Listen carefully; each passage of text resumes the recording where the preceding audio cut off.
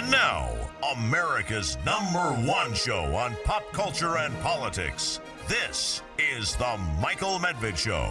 And another great day in this greatest nation on God's green earth. A great day to recall the greatest American story ever told. What would that story be? It's the story of Abraham Lincoln, our 16th president.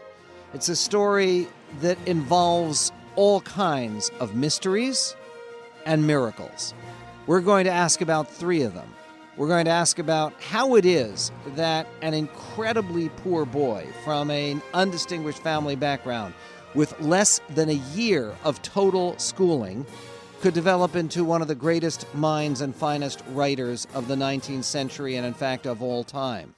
A second question, how could somebody who was a lifelong politician, considered by many a political hack, who lost more political races than he won, certainly that was true of races of substance, who had dropped out of politics 12 years before he ran for president, basically in disgust, how could someone like that ever get nominated for president of the United States by a major party? And finally, how did somebody who despised the sight of blood, who even disliked hunting, who never had any real military experience at all, become one of the most ruthlessly effective war leaders ever? Those are the questions on the table in this special broadcast, The Real Lincoln. The music in the background is the melody. It's actually an old Irish melody called Rosin the Bow, but it was used as Lincoln's campaign song in 1860 with words by Jesse Hutchinson. And the words say a great deal about the way people felt about Abraham Lincoln, candidate for president. And it's amazing to think of any candidate for president today with that kind of campaign song. Then up with our banner so glorious, the star-spangled red, white, and blue, we'll fight till our cause is victorious, for Lincoln and liberty too. How did he get there? And what about the contradictions at the very, very heart of Abraham Lincoln's life and career? In 1959, in the 150th anniversary of Abraham Lincoln's birth, he was born, of course, on February 12th, 1809, at dawn in a tiny log cabin in Kentucky. But 150 years later, Carl Sandburg, the great American poet, who is also Lincoln's biographer, was asked to give a special speech to a joint session of Congress. And in that speech, Sandburg said, "Not often in the story of mankind does a man arrive on earth who is both steel and velvet, who is as hard as rock and soft as drifting fog, who holds in his heart and mind the paradox of terrible storm and peace unspeakable and perfect." Beautiful words, but it gets to the paradox of Lincoln, which even his earliest biographer, J.G. Holland wrote a huge biography that was published the year after Lincoln's assassination. And he interviewed literally scores of Lincoln's best friends, his associates, people who knew him well and worked with him. He wrote in his biography, there are not two who agree in their estimate of him. One would say he was a very ambitious man. Another would assert that he was without a particle of ambition. Holland wrote that the people who knew Lincoln best said he was one of the saddest men that ever lived, and that he was one of the jolliest men that ever lived, that he was very religious, but that he was not a Christian, that he was the most cunning man in America, and that he had not a particle of cunning in him, that he had the strongest personal attachments, and that he had no personal attachments at all, that he was a tyrant, and that he was the softest-hearted, most brotherly man that ever lived, that he was a leader of the people, and that he was always led by the people, that he was cool and impassive, and that he was susceptible of the strongest passions. What do you make of all that? What J.G. Holland made of it was that the contradictions in Lincoln's character were the very essence of who he was. But the idea of someone of such importance in our country and around the world, because Lincoln is the one American figure who is universally admired absolutely everywhere, how did somebody like that emerge from the background from which he emerged? Both his parents were illiterate. His father had learned to scroll out his name to sign legal documents. His mother, Nancy Hanks Lincoln, never learned even that. She signed her name, and we have a couple of examples of it, with an X, as people did. And Lincoln, writing some of the most beautiful prose ever, how did that happen? When he spoke about his own background, he, of course, emphasized, and part of this was for political reasons, because it was part of the Lincoln legend, it's been called, but it's a legend that's true. When asked about his background, he would say that it can all be condensed into a single sentence: the short and simple annals of the poor. Now, Lincoln, being a guy who loved poetry, was making a poetic reference to Thomas Gray's Elegy Written in a Country Churchyard. It's a poem that became very famous after it was published in 1751, again, 60 years before Lincoln's birth, or nearly. And what the reference is to a verse in Gray's Elegy, where he writes, "Let not ambition mock their useful toil, their homely joys, and destiny obscure, nor grandeur hear with a disdainful smile the short and simple annals of the poor. Perhaps in this neglected spot," he's talking about a country churchyard, "is laid some heart once pregnant with celestial fire, hands that the rod of empire might have swayed, or waked to ecstasy the living lyre. But knowledge to their eyes her ample page, rich with the spoils of time, did ne'er unroll. Chill penury repressed their noble rage, and froze the genial current of the soul." He was talking about his own understanding of the people who came before him in the Lincoln family, and particularly in the Hanks family. He did have the sense that all of his ancestors were, except on his mother's side, poor, anonymous, illiterate, undistinguished people. But he wasn't entirely correct, as it turns out. And he may have ignored some of the realities. He said privately to his law partner, Billy Herndon. Herndon was also a later biographer of Lincoln after he died, and Herndon, much younger man, was his law partner for 16 years before Lincoln became president. And they were riding the circuit, which lawyers did at the time, and Herndon remembered very vividly that Lincoln told him very directly that his mother, Nancy Hanks, had been an illegitimate child, and that there is no record anywhere of who her father was, and that, of course, lends support to it.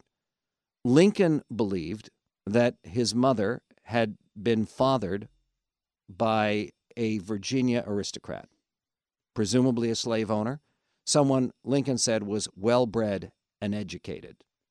And he suggested to Herndon that that was where he got some of his love of words and learning and poetry and scholarship and all of the rest of it. But actually, Lincoln's family on his father's side was also interesting.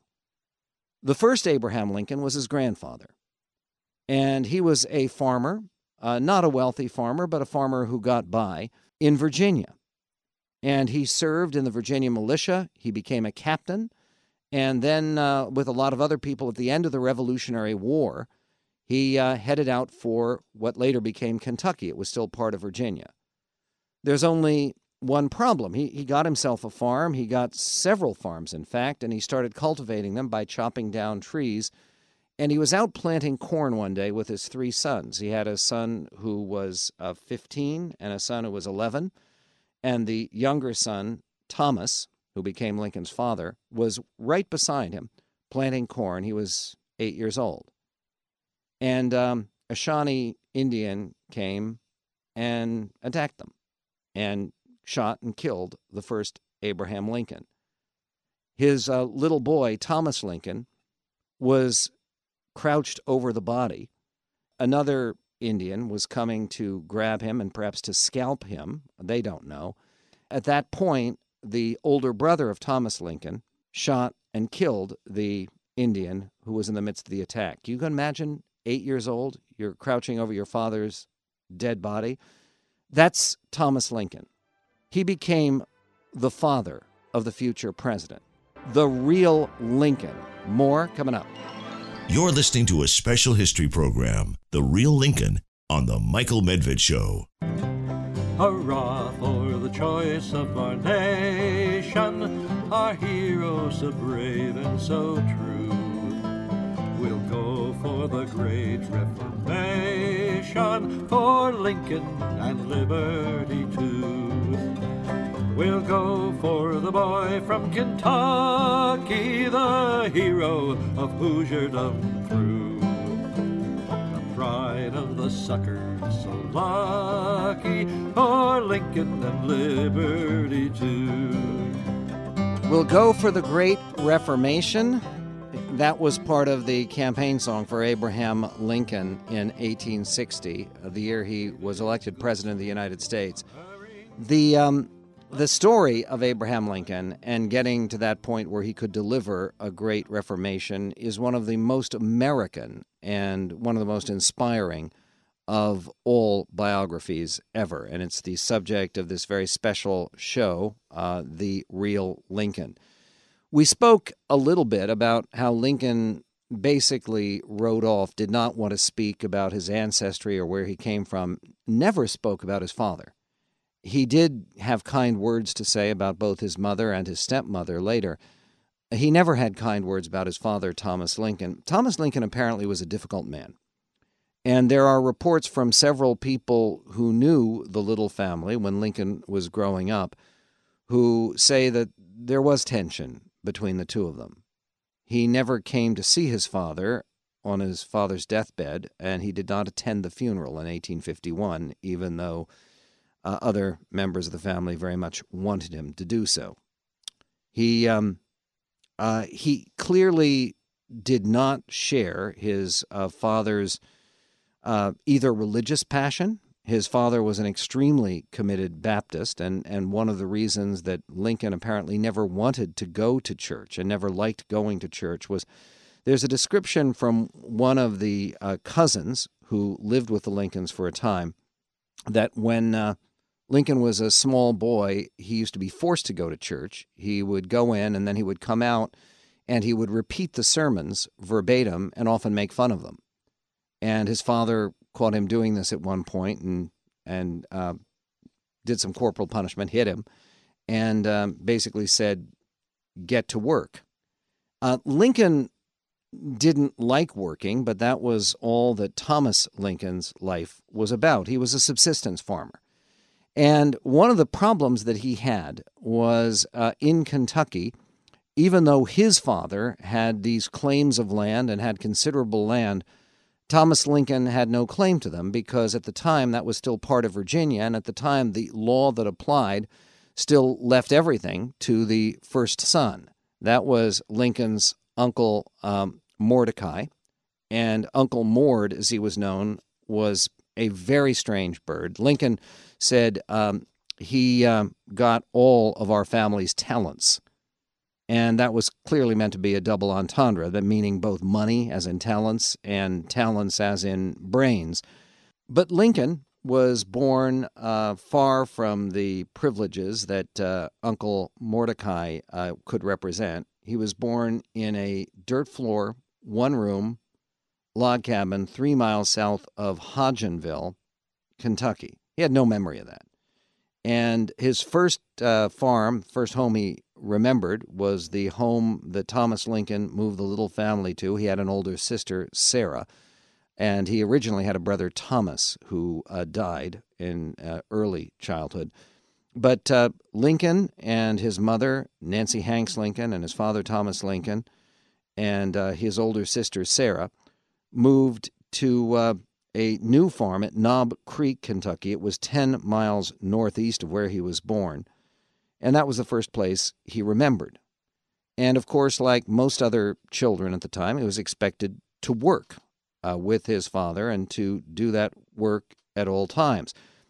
In 1816, when Abraham, he always, by the way, disliked being called Abe. Even as a child, he wanted to be called Abraham. He did not like being called Abe. He didn't even like the nickname Honest Abe that some of his political managers later affixed on him. Later, in 1816, Abraham was 7 years old when the family moved to Indiana. Now, why did they move to Indiana? Why did they move north? in part because Thomas Lincoln, his father, being a deeply religious man and a passionate churchgoer and somebody who attended revival meetings and cared very much about things, was also bitterly anti-slavery. He hated slavery. And in Indiana, that was part of the Northwest Territory where slavery was forever forbidden, according to the original grant of that land. And also because his claims of his property in Kentucky were suspect. Kentucky was a mess, and it was particularly a mess for people who were illiterate and couldn't read through or file land claims properly. And so even the farms that he owned back in Kentucky, or he thought he owned, weren't clearly owned by him, and it looked like he could do better up in Indiana. So Abraham is 7 years old, and they move. They moved to Spencer County, Indiana, and there they originally built sort of a lean-to, which they survived in for a time, while Thomas Lincoln built the cabin where Abraham spent his entire childhood. It was 360 square feet. Now think about it for a moment.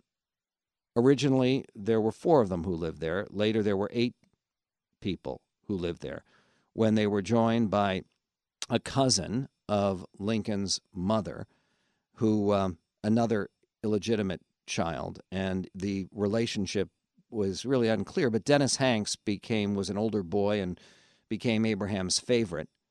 And then later, other relatives moved in as well. 360 square feet. A dirt floor, difficult circumstances. And what about education? Well, Lincoln recalled, and all historians agree that he is correct, that his total time in school during his entire upbringing was less than a year.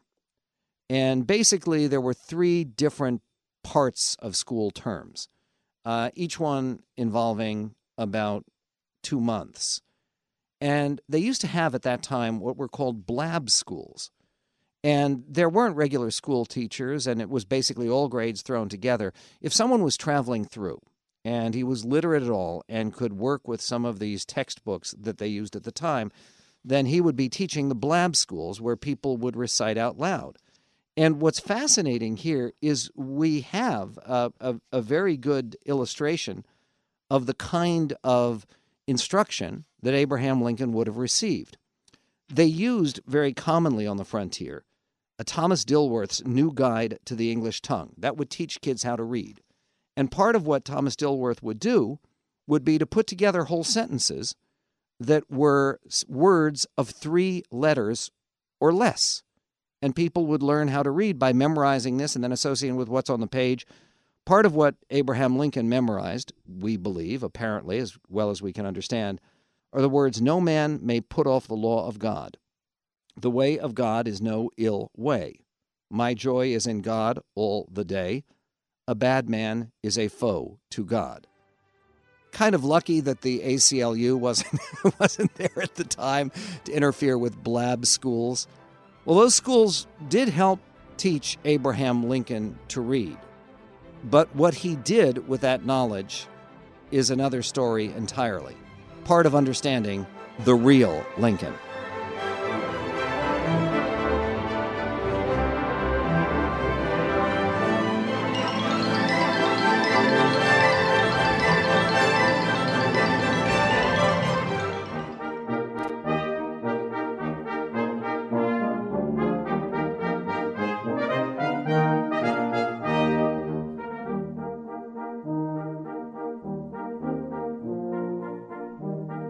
The music there is "We Are Coming, Father Abraham," 300,000 more.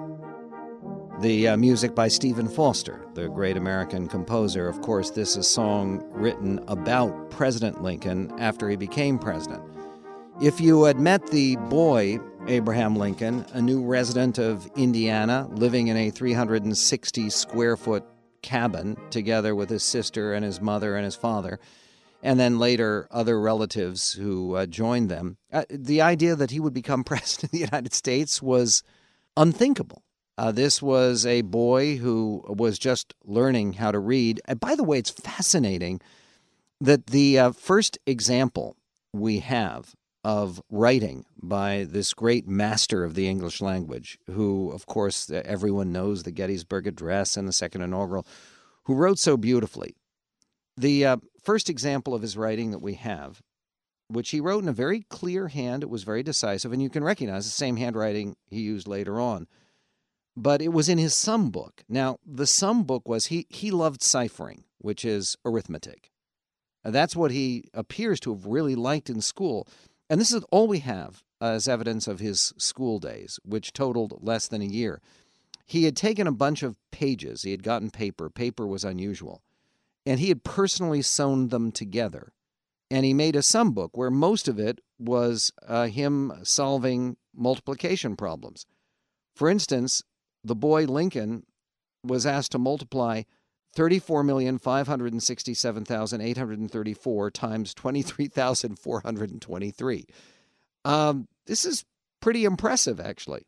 And there was then he was asked to divide 4,375,702 by 2,432. Now, this is all in Abraham Lincoln's handwriting as a small boy, or to solve problems like, if 3 ounces of silver cost 17 shillings, what will 48 ounces cost? Things like this that basically school kids might have a tough time doing today. By the way, later he became fascinated by geometry as an adult when he was serving in Congress. He actually worked his way through a geometry textbook because he loved mathematics. But in his sum book, the first words that we know of written by the future president were these: Abraham Lincoln is my name, and with my pen I wrote the same. I wrote in both haste and speed, and left it here for fools to read. He did impress the kids around him because he was an expert at spelling. And there is one incident at school that one of his friends from the time recalls where a little girl who Lincoln appears to have liked, a little girl was having a tough time spelling, and she was supposed to be spelling the word die. And she was about to spell it with a Y, and he could tell, and he signaled to her by touching his eye so that she knew it was an I. He went to school wearing a coonskin cap, this is no kidding, and buckskin breeches, pants, that were much too short for him because he was a tall boy. He ended up becoming 6'4". But he was always popular and impressive. And this is an interesting thing. The love for funny stories, for sometimes bawdy stories, that he later developed, he developed as a small boy. He loved telling jokes, telling stories. And when he began reading and borrowing books, the first book that he read and largely memorized was the family Bible. Now, how did they have a family Bible? They were illiterate. It was an heirloom from some previous generation, and we're not even sure which one. This was from his stepmother. And part of the tragedy of young Lincoln's life was that his mother, Nancy Hanks, we have no idea what she looked like. There are contradictory versions of what she looked like. There was never any sketch, any drawing, any painting. Of course, this is long before the era of photographs. But his mother died in 1818 when Abraham was 9 years old. And she died of what was called milk sick. This was a disease that came from the milk because cows were apparently eating a poisonous root in this part of Indiana. And actually, 2 relatives who lived in a nearby cabin also died of the same disease. She was sick for 7 days. Abraham apparently was at her bedside, and she told him she was going. He said goodbye to her. Thomas Lincoln used some of the rails that they had used to build the log cabin to build her coffin. And young Abraham, 9 years old, had to whittle down the pegs to put in the rails to form his mother's coffin. How'd the motherless boy become president? That and more on The Real Lincoln. You're listening to a special history program, The Real Lincoln, on The Michael Medved Show.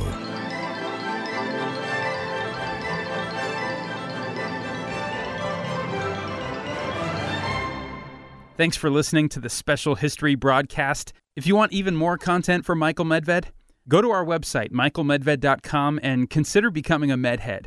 It's $5 a month for a year subscription, and there's so much content available. The 3-hour daily broadcast commercial-free, hundreds of commentaries, 2 new podcasts, private chats with Michael, and lots more. It's all at michaelmedved.com. Click on the Medhead subscription and become a member. Thanks for listening in this greatest nation on God's green earth. This is Michael Medved at michaelmedved.com for Town Hall. The Trump administration's Middle East peace plan has been widely criticized as a political stunt designed to help the re-election efforts of Israeli Prime Minister Netanyahu and Trump himself. But such criticism ignores surprising support from major Arab powers like Saudi Arabia, Egypt, and the Gulf Emirates, and real conceptual breakthroughs in the proposal's details. For one thing, the plan requires no relocation of populations for either Palestinians or Israelis. Second, Trump proposes securing significant new land for the Palestinians near Gaza to compensate for once Arab territory inhabited for 40 years by established Jewish communities. The plan also commits $50 billion in foreign investment, mostly from wealthy Arab states, to help grow the Palestinian economy and to settle descendants of one-time refugees who wish to relocate to the new state of Palestine. In all, it's a serious proposal that deserves serious consideration after the spirited election season in both Israel and America. I'm Michael Medved.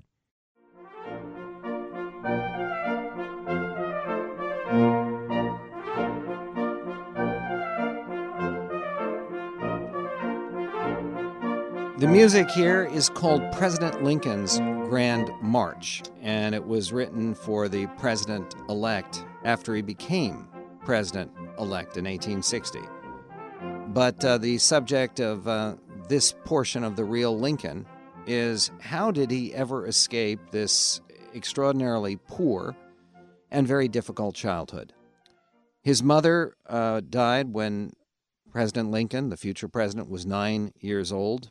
And this was apparently the most painful time of his childhood. He never wrote about it.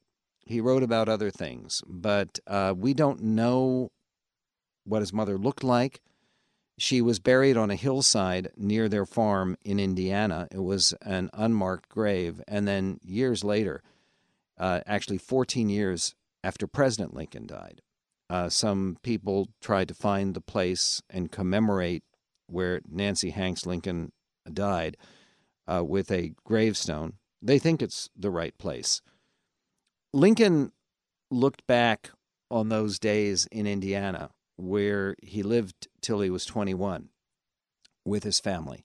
And part of the reason for that was because every dollar that he earned, and he had begun earning dollars, his father would let him go to neighboring farms where, yes, he worked splitting rails. He was a big, strong, exceptionally athletic and tough kid.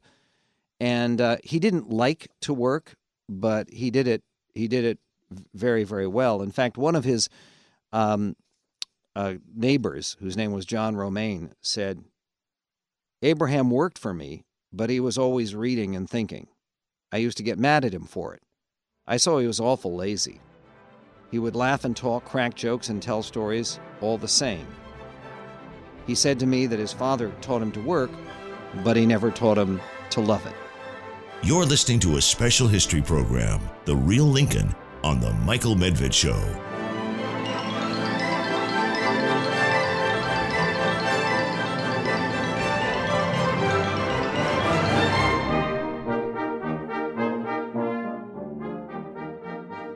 You're listening to a special history program, The Real Lincoln, on The Michael Medved Show. All the money that he would earn, and sometimes he would be paid up to a quarter a day for chopping down trees and creating rails, his famous identity as a rail splitter later, all of that money had to be given to his father. That was the law, and Lincoln took it very seriously. Even later on, when he made trips as a teenager on flatboats all the way down to New Orleans, a big city, he would go on those adventures. He would get paid real money for it, sometimes as much as $8, which was a lot of money then. The money would go directly to Thomas Lincoln to feed their little family. And that family became larger when, shortly after the death of Lincoln's mother, he was left behind with his sister Sarah, his older sister. And his father went back to Kentucky, where he had come from. And he actually approached a lady that he may have courted long before. Her name was Sarah, like Lincoln's sister, Sarah Bush Johnston. And she had become a widow. She had 3 children of her own, small children. She needed a husband. Thomas Lincoln very much needed a wife and mother. And so, surprise, he showed up back at the cabin in Indiana with Abraham's new mother. And she became the most important figure in his childhood by far. The Sarah Bush Johnston was a kindly woman. She was also illiterate. She brought along the heirloom family Bible that he began to learn from. And with her 3 children, and with the Lincolns and a cousin, Dennis Hanks, they now had 8 people in the 360-square-foot cabin in Indiana. That didn't stop Lincoln from aspiring for more. One of the things about his passion for reading, what he loved was Aesop's fables. He loved the Bible. A little bit later, he loved Shakespeare. He read John Bunyan's Pilgrim's Progress. He would memorize big sections and recite them to people, drive people crazy. He loved reading out loud. But reading, when you think about it, given the kind of subsistence farm that they lived in, they would be working all day. And electric light, of course, was far, far, far in the future. So what do? This was a poor family that couldn't afford lamps or candles or things of that nature. Most of his reading would be by firelight. He would have to get close to the fire and read there. Or sometimes he would goof off from work, and it made his father angry, by kicking back and actually reading out in the middle of an open field somewhere in the daytime when he was able. Years later, he came back to the homestead in Indiana where he grew up. And he had already been elected to the state legislature. He was somebody of some note, considered to be a rising star. He had become a lawyer. But he always loved writing poems, not just the silly doggerel, Abraham Lincoln is my name. And he wrote a poem about visiting his old home in Indiana. And this is what the poem said. My childhood's home I see again, and sadden with the view. And still as memory crowds my brain, there's pleasure in it too. O memory, thou midway world twixt earth and paradise, where things decayed and loved ones lost in dreamy shadows rise, and freed from all that's earthly vile, seem hallowed, pure and bright, like scenes in some enchanted isle, all bathed in liquid light. I range the fields with pensive tread, and pace the hollow rooms, and feel, companion of the dead, I'm living in the tombs. Not bad. I mean, by the way, some of President Obama also wrote poetry when he was younger. Lincoln's poetry is better. But I don't think that should come as a surprise. After having developed self-confidence, he continued to take journeys.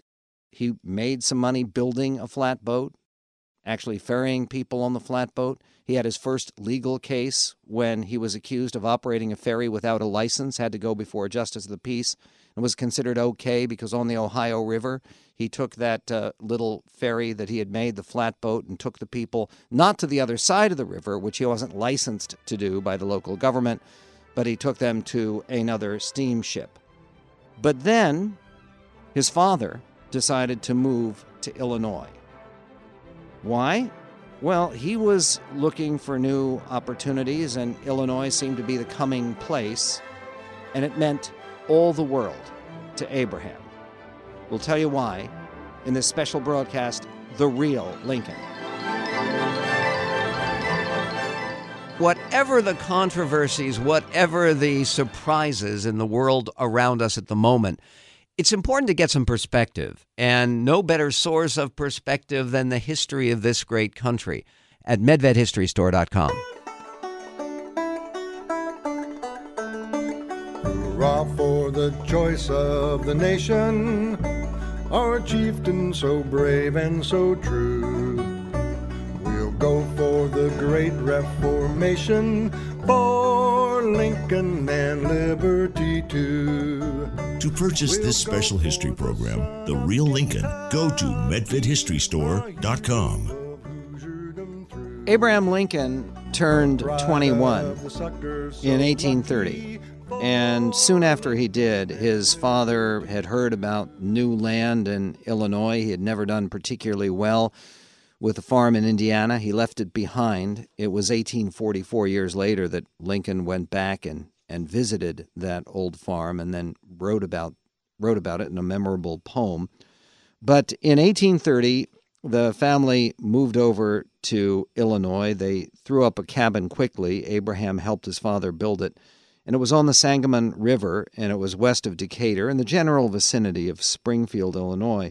They survived a brutal winter, and then after that, Abraham agreed to make another run down the Mississippi River, carrying some goods to New Orleans in return for a few dollars from a local store owner named Denton Offutt. And after that time, and after that trip, Lincoln was independent of his family. Later, Sarah Bush Johnston Lincoln and Thomas Lincoln moved on. Abraham stayed behind in Sangamon County and in the village of New Salem, where he quickly established himself. In fact, in his first year in that new village, he ran for office. It was not an auspicious campaign. He didn't win that first campaign, but it was a beginning. And he actually got involved in something very different from what his father had been involved with, the subsistence farming. Lincoln never had the same obsession with trying to buy land and trying to raise crops. He was interested in business. He liked the idea of people paying him money. He eventually ended up partnering with a store owner and trying to start his own store. That didn't go so well, but the political career went much better. And one of the things about Lincoln that generally you don't hear about is he was very much different from his father. His father was a Jacksonian Democrat. And Democrats distrusted business. They distrusted banks. They always did. Jackson made war against the Bank of the United States. Lincoln, one of his many splits with his father, from the time he was a child, he was an admirer of Henry Clay and what was called the American system, pro-business, pro-internal improvements, pro-capitalism. That was part of his personality and helped to determine the course of his personal life, his political career, and his growth into the Abraham Lincoln we recognize. Other mysteries. How did this prairie politician ever rise to the level of President of the United States? And how did someone with no military background end up being such a brutal, if necessary, and ruthless military leader? That and more in the greatest American story ever told, The Real Lincoln, continuing in this greatest nation on God's green earth. This is Michael Medved at michaelmedved.com for Town Hall. A new study of the aging process demolishes one of the chief leftist claims about health care, that government control can eliminate inequality. The research conducted by Harvard and University College London looked at more than 25,000 people over 50 in the U.S. and the U.K. In both countries, subjects with higher net worth enjoyed an identical advantage of 8 to 9 disability-free years compared to those with little or no personal wealth. The results shocked experts who expected that Britain's highly touted government-funded National Health Service would produce more equal outcomes than the United States. Data strongly suggests the real difference in health and longevity reflect common patterns in both countries, where the poor are far more likely to smoke, to consume unhealthy diets, to abuse drugs and alcohol, and shun regular exercise. In both America and Britain, health depends less on government programs than on lifestyle choices we can control. I'm Michael Medved.